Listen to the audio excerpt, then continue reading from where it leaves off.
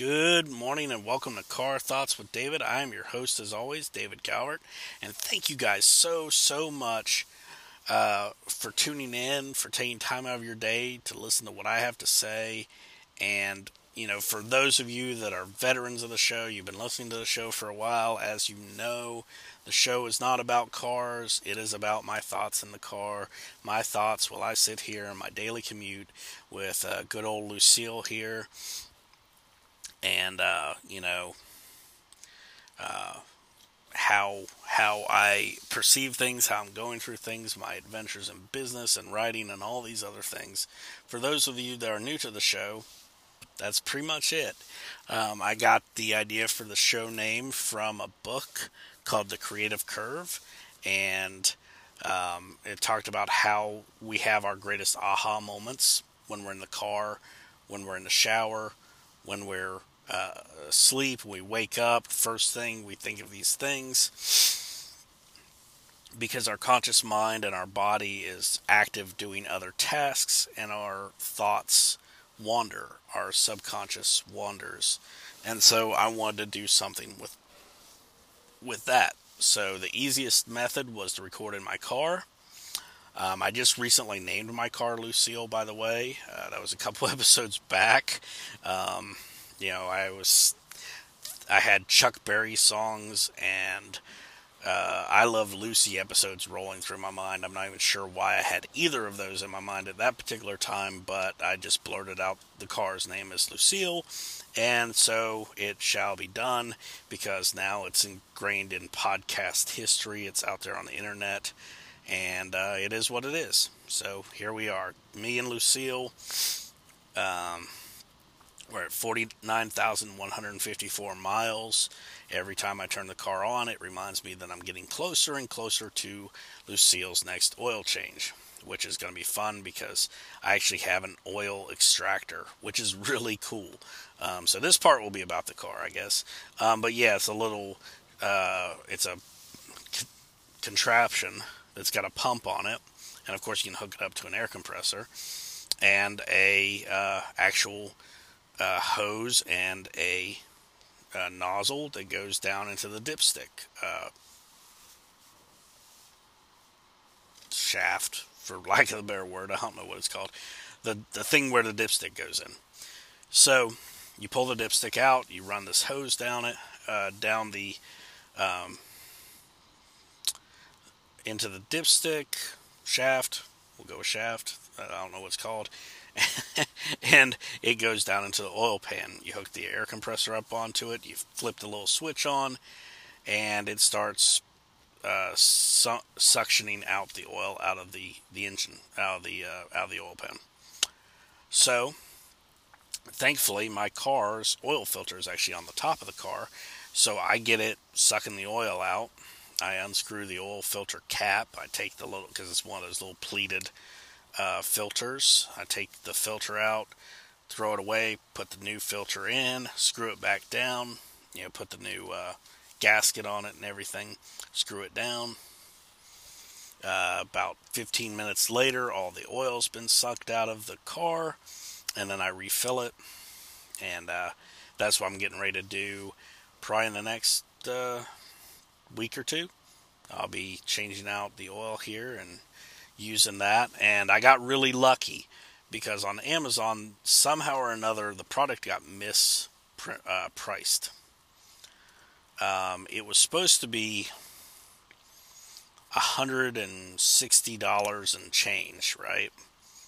Instead, when I looked up the product, which is why I ended up buying it, because it was at an incredible price, it was $10.62.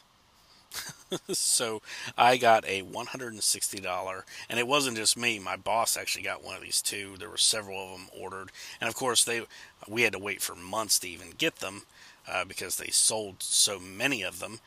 But once it finally came in, I was like, wow, I should have bought like 10 or 15 of these. I could have made a fortune selling these things on eBay or to people in my neighborhood or whatever, because it's such a lifesaver. I mean, I literally just plug that thing in, turn it on, let it do its job while I'm changing out the oil filter, and my fingers had oil on them.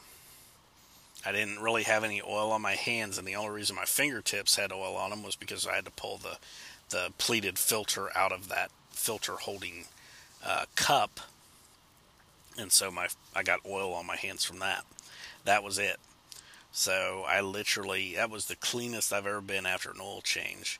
As a matter of fact, my neighbor came over and was looking. He was like, "What are you doing?" And so I explained to him what it was and how it worked, and he saw how dirty I wasn't. When he saw that I was doing an oil change, most people, you do an oil change, you've got oil up to your elbows because you had to pull the drain plug out, and as soon as you pull that, which is the worst design ever, obviously it's designed that way because that's how it has to work. But when you pull that plug out, all of a sudden you've got oil pouring out, looks like something from the Beverly Hillbillies, that just spring of oil coming up out of the ground. And by Beverly Hillbillies, I mean the good television show, not the stupid movies that were made. Though Jim Varney is quite funny, the show it didn't need to be remade. There was no reason for them to remake that. Just somebody was nostalgic, I guess. But anyway, you have this geyser of oil coming out at you all of a sudden. So generally, you're in your elbows, possibly as far as your armpits, depending on how quick or not quick you are at removing the oil, or removing yourself from the flowing oil that's going into the pan that you hope's going into the pan, because sometimes you get that wrong, and then you get a good bit on the driveway as well. So you got to deal with that nonsense. And yeah, so it's usually a messy proposition. So when he saw us, he thought we were changing the oil, but he was like, wait a second, these guys aren't having as hard a time of it.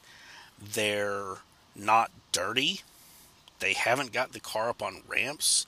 There's something that just doesn't add up. I see what I think they're doing, but they can't possibly be doing it. Of course, when I told him about the extractor and the fact that I only paid $10 for it, he was like, "Oh, you should have bought several of them. I would have bought at least 2 of them off of you.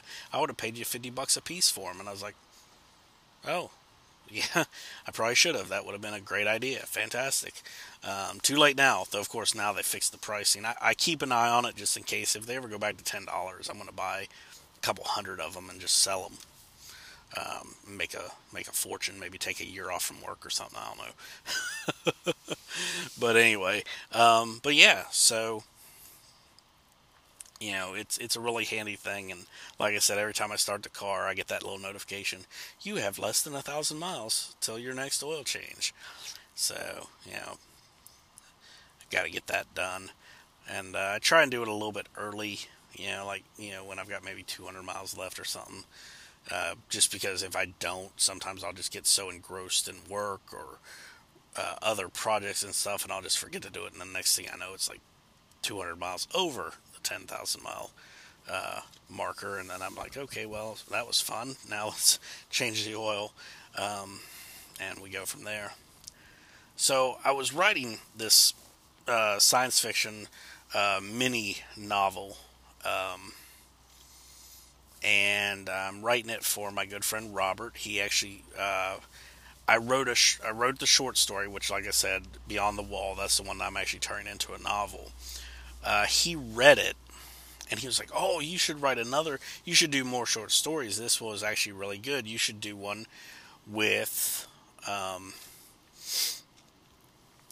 guy who has the ability to talk to people and ask them for things, and they'll give him whatever he asks for without question, and when they walk away, they just won't remember. It's like they'll have amnesia. They won't know that they gave him that stuff, and then they won't worry about it. They'll just be like, whatever, yeah, my coat's gone, whatever.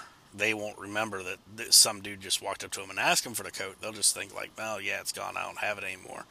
And so they're fine, whatever.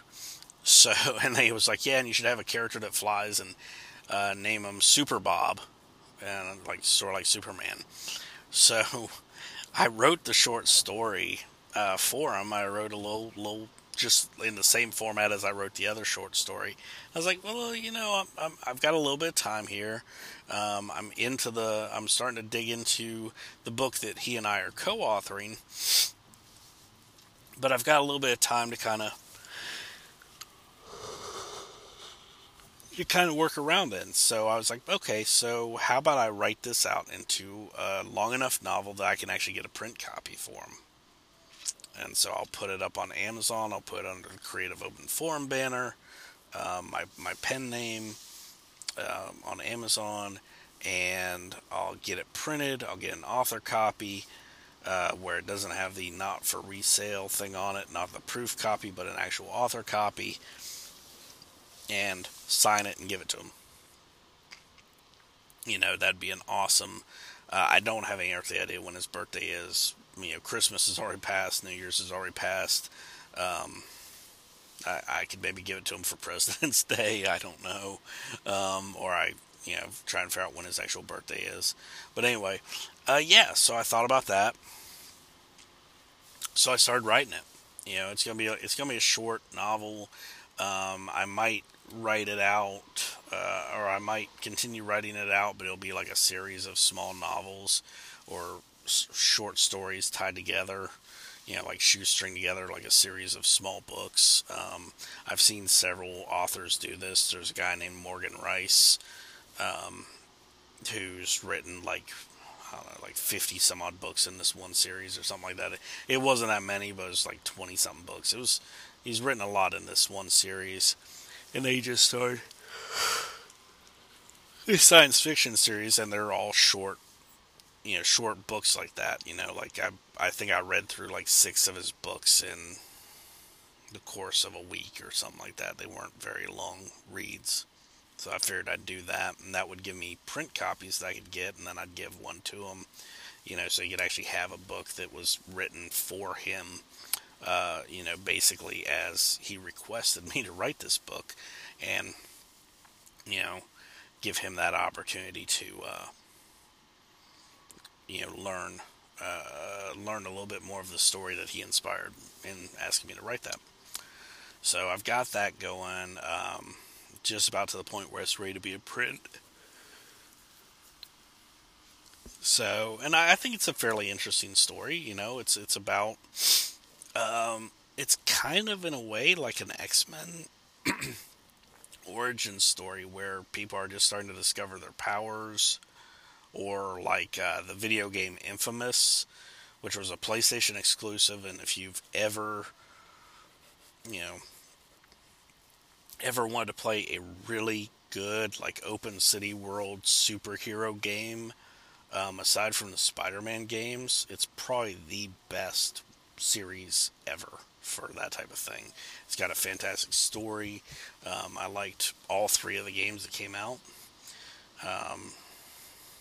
And yeah, they were really, really good. A lot of fun, a lot of destruction. You could be either good or bad. You had your different storylines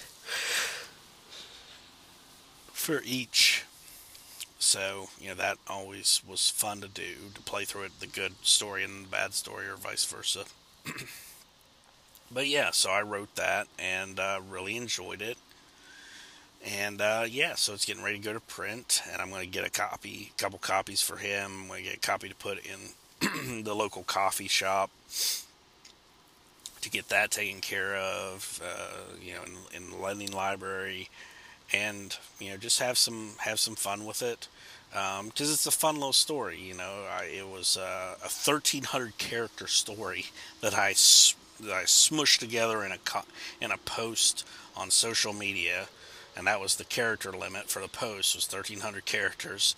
And I took basically his little quick, like, ooh, you should write a story about somebody that has this, turned it into a 1,300 character story.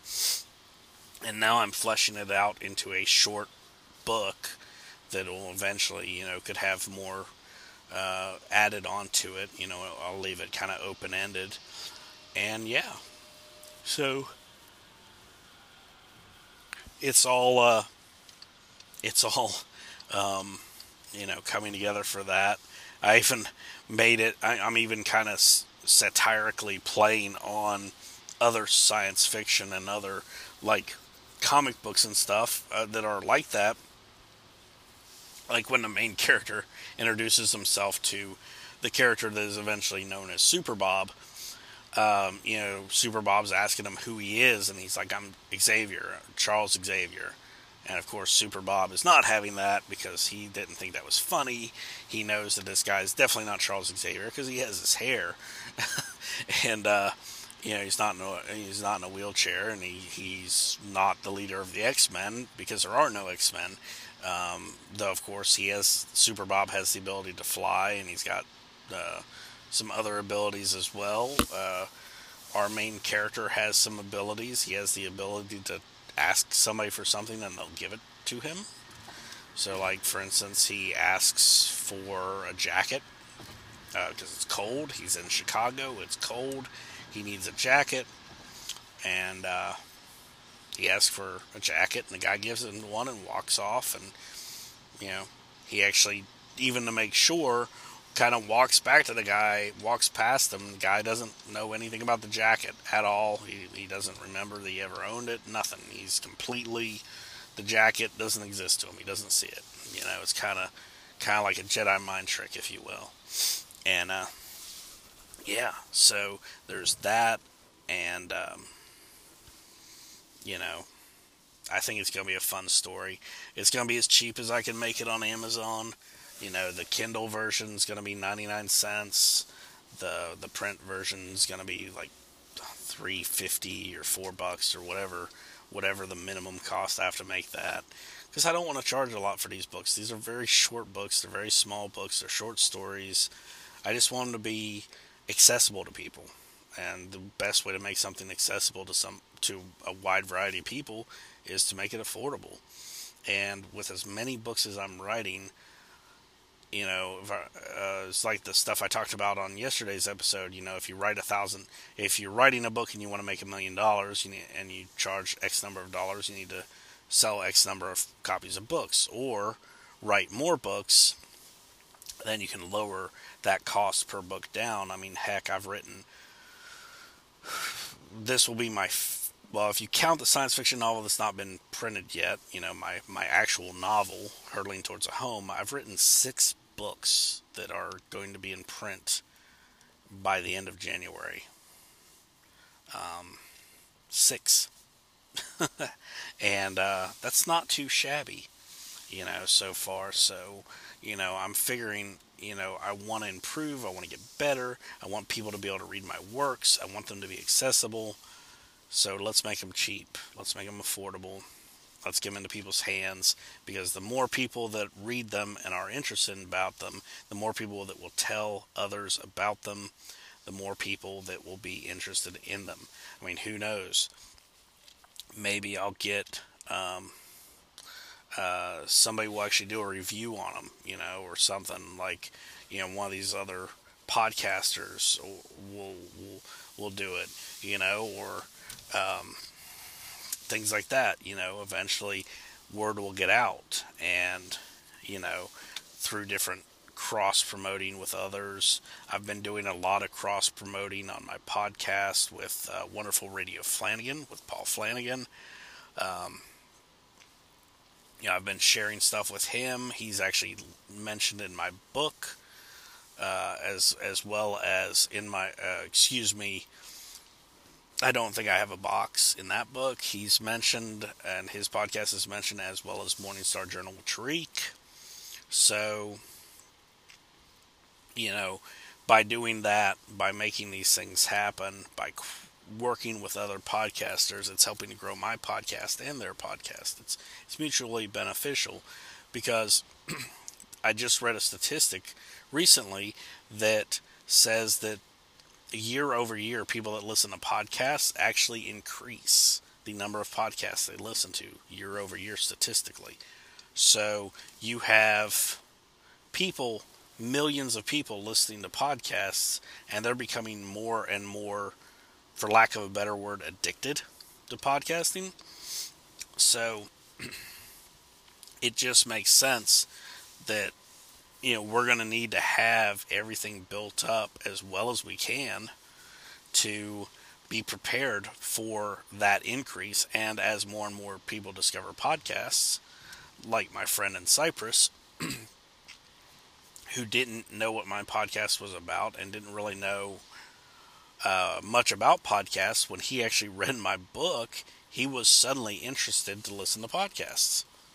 He didn't, he actually told me that. He's like, oh, I thought your podcast was, you were talking about cars, and I'm not really interested in cars. Cars are just a means to an end. And I wasn't interested in hearing somebody talk about cars for half an hour. And so, since he read the book, he realized that's not what my show's about. It's about just thoughts and business and ideas and whatever. It's just me talking about stuff and driving. That's where the car comes in. That's where old Lucille comes in. So, and she's here faithfully every day. I take good care of her, and I make sure, she's gas, oil, antifreeze, whatever she needs, she gets.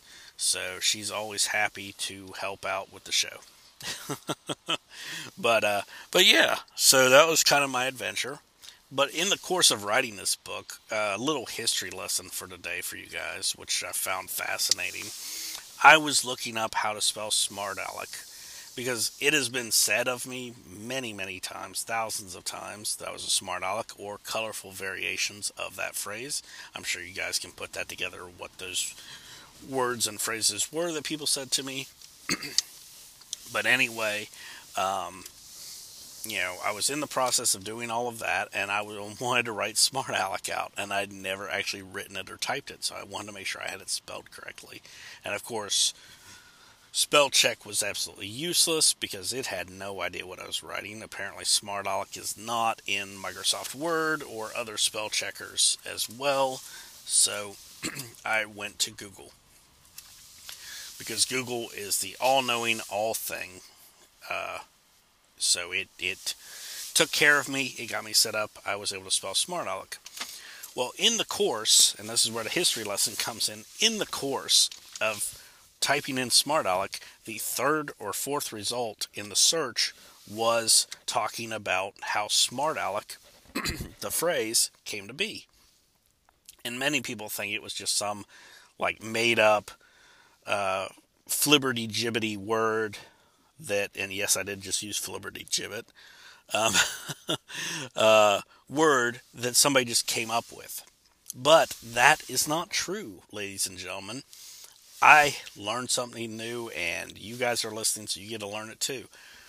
Smart aleck was a nickname given to a man that was in prison in the mid to late 1800s. He was actually a pimp in New York. Him and his wife worked together, and she was, of course, the prostitute. He was the pimp. What they would do is she would stand on a street corner.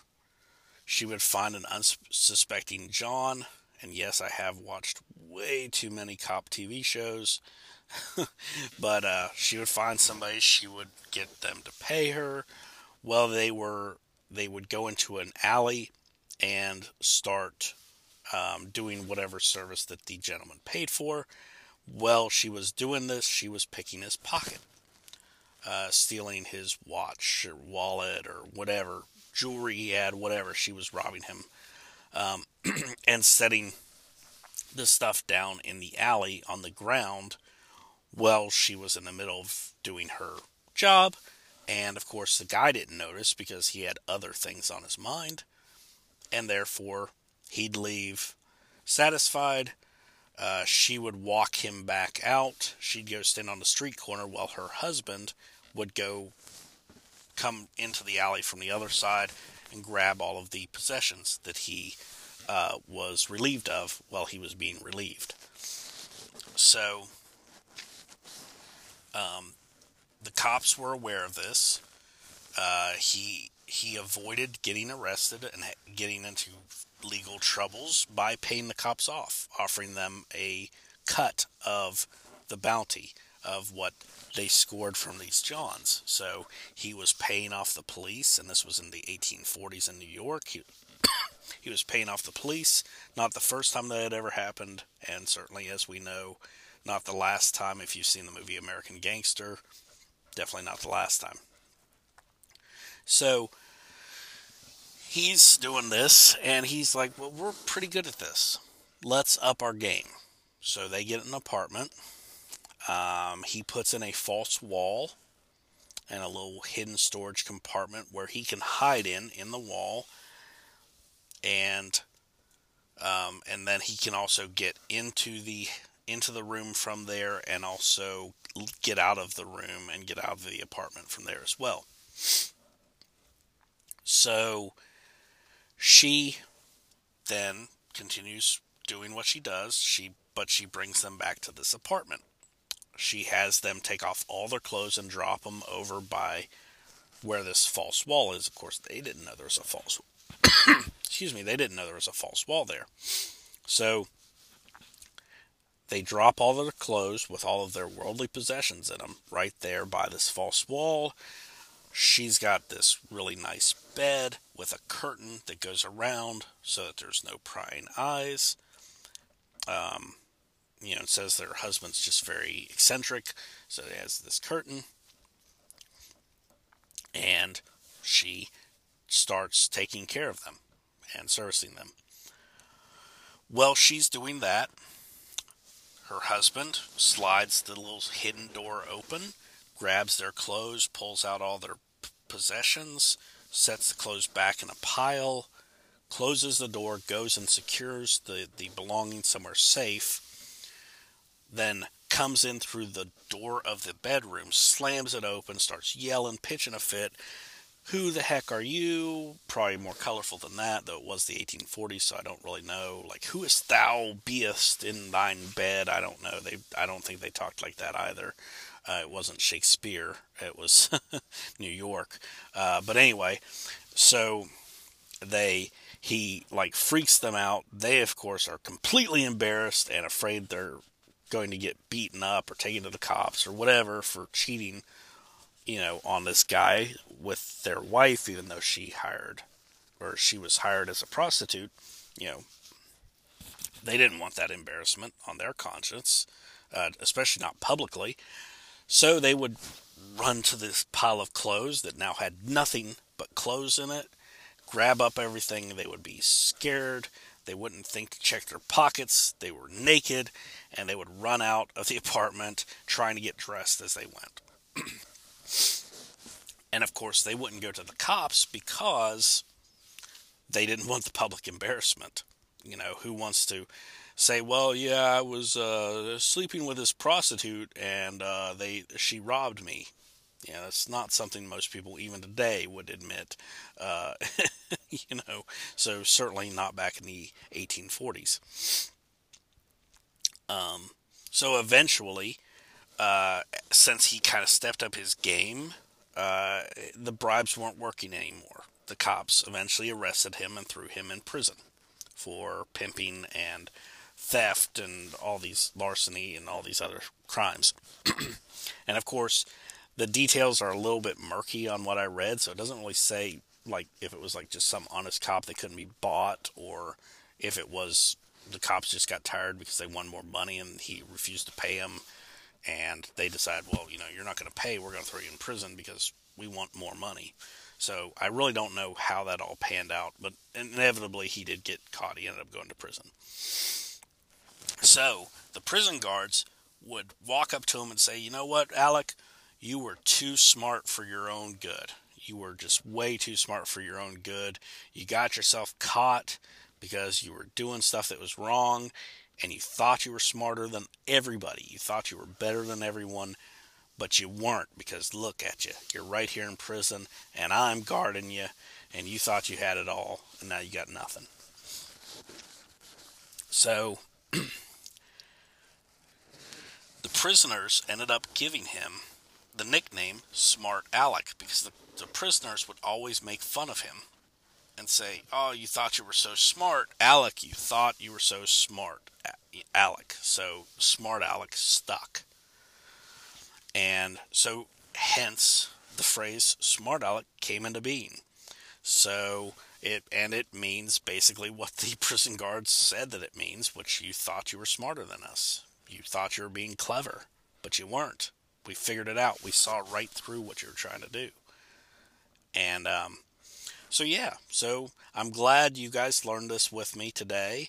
I know you probably didn't want to learn it any more than, well, actually, I did want to learn it. I like having boundless amounts of useless knowledge on hand to share stories like what I just shared.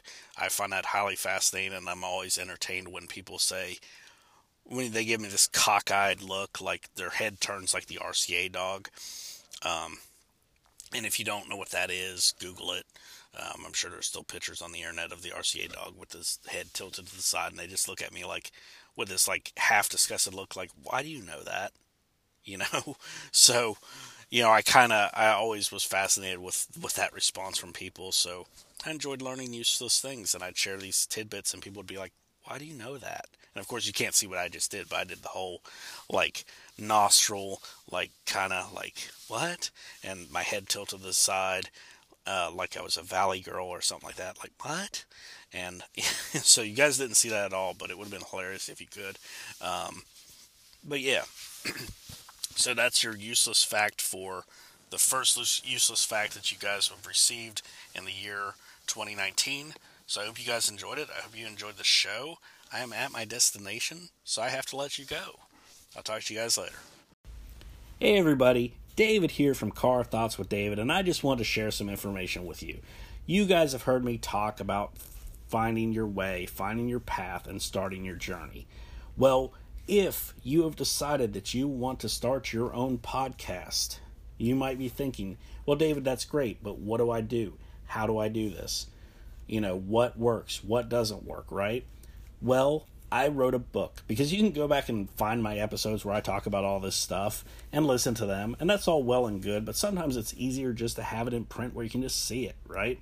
So, I wrote the book called Introduction to Podcasting, Lessons Learned, Lessons Shared. You can pick it up on Amazon on Kindle for 99 cents, less than $1. What? That's crazy, right? Less than $1, you can pick it up on Kindle. If you like to have a print book in your hands and you just like the way it feels, and trust me, I'm looking at this book right now, it's really well printed. I love Kindle publishing.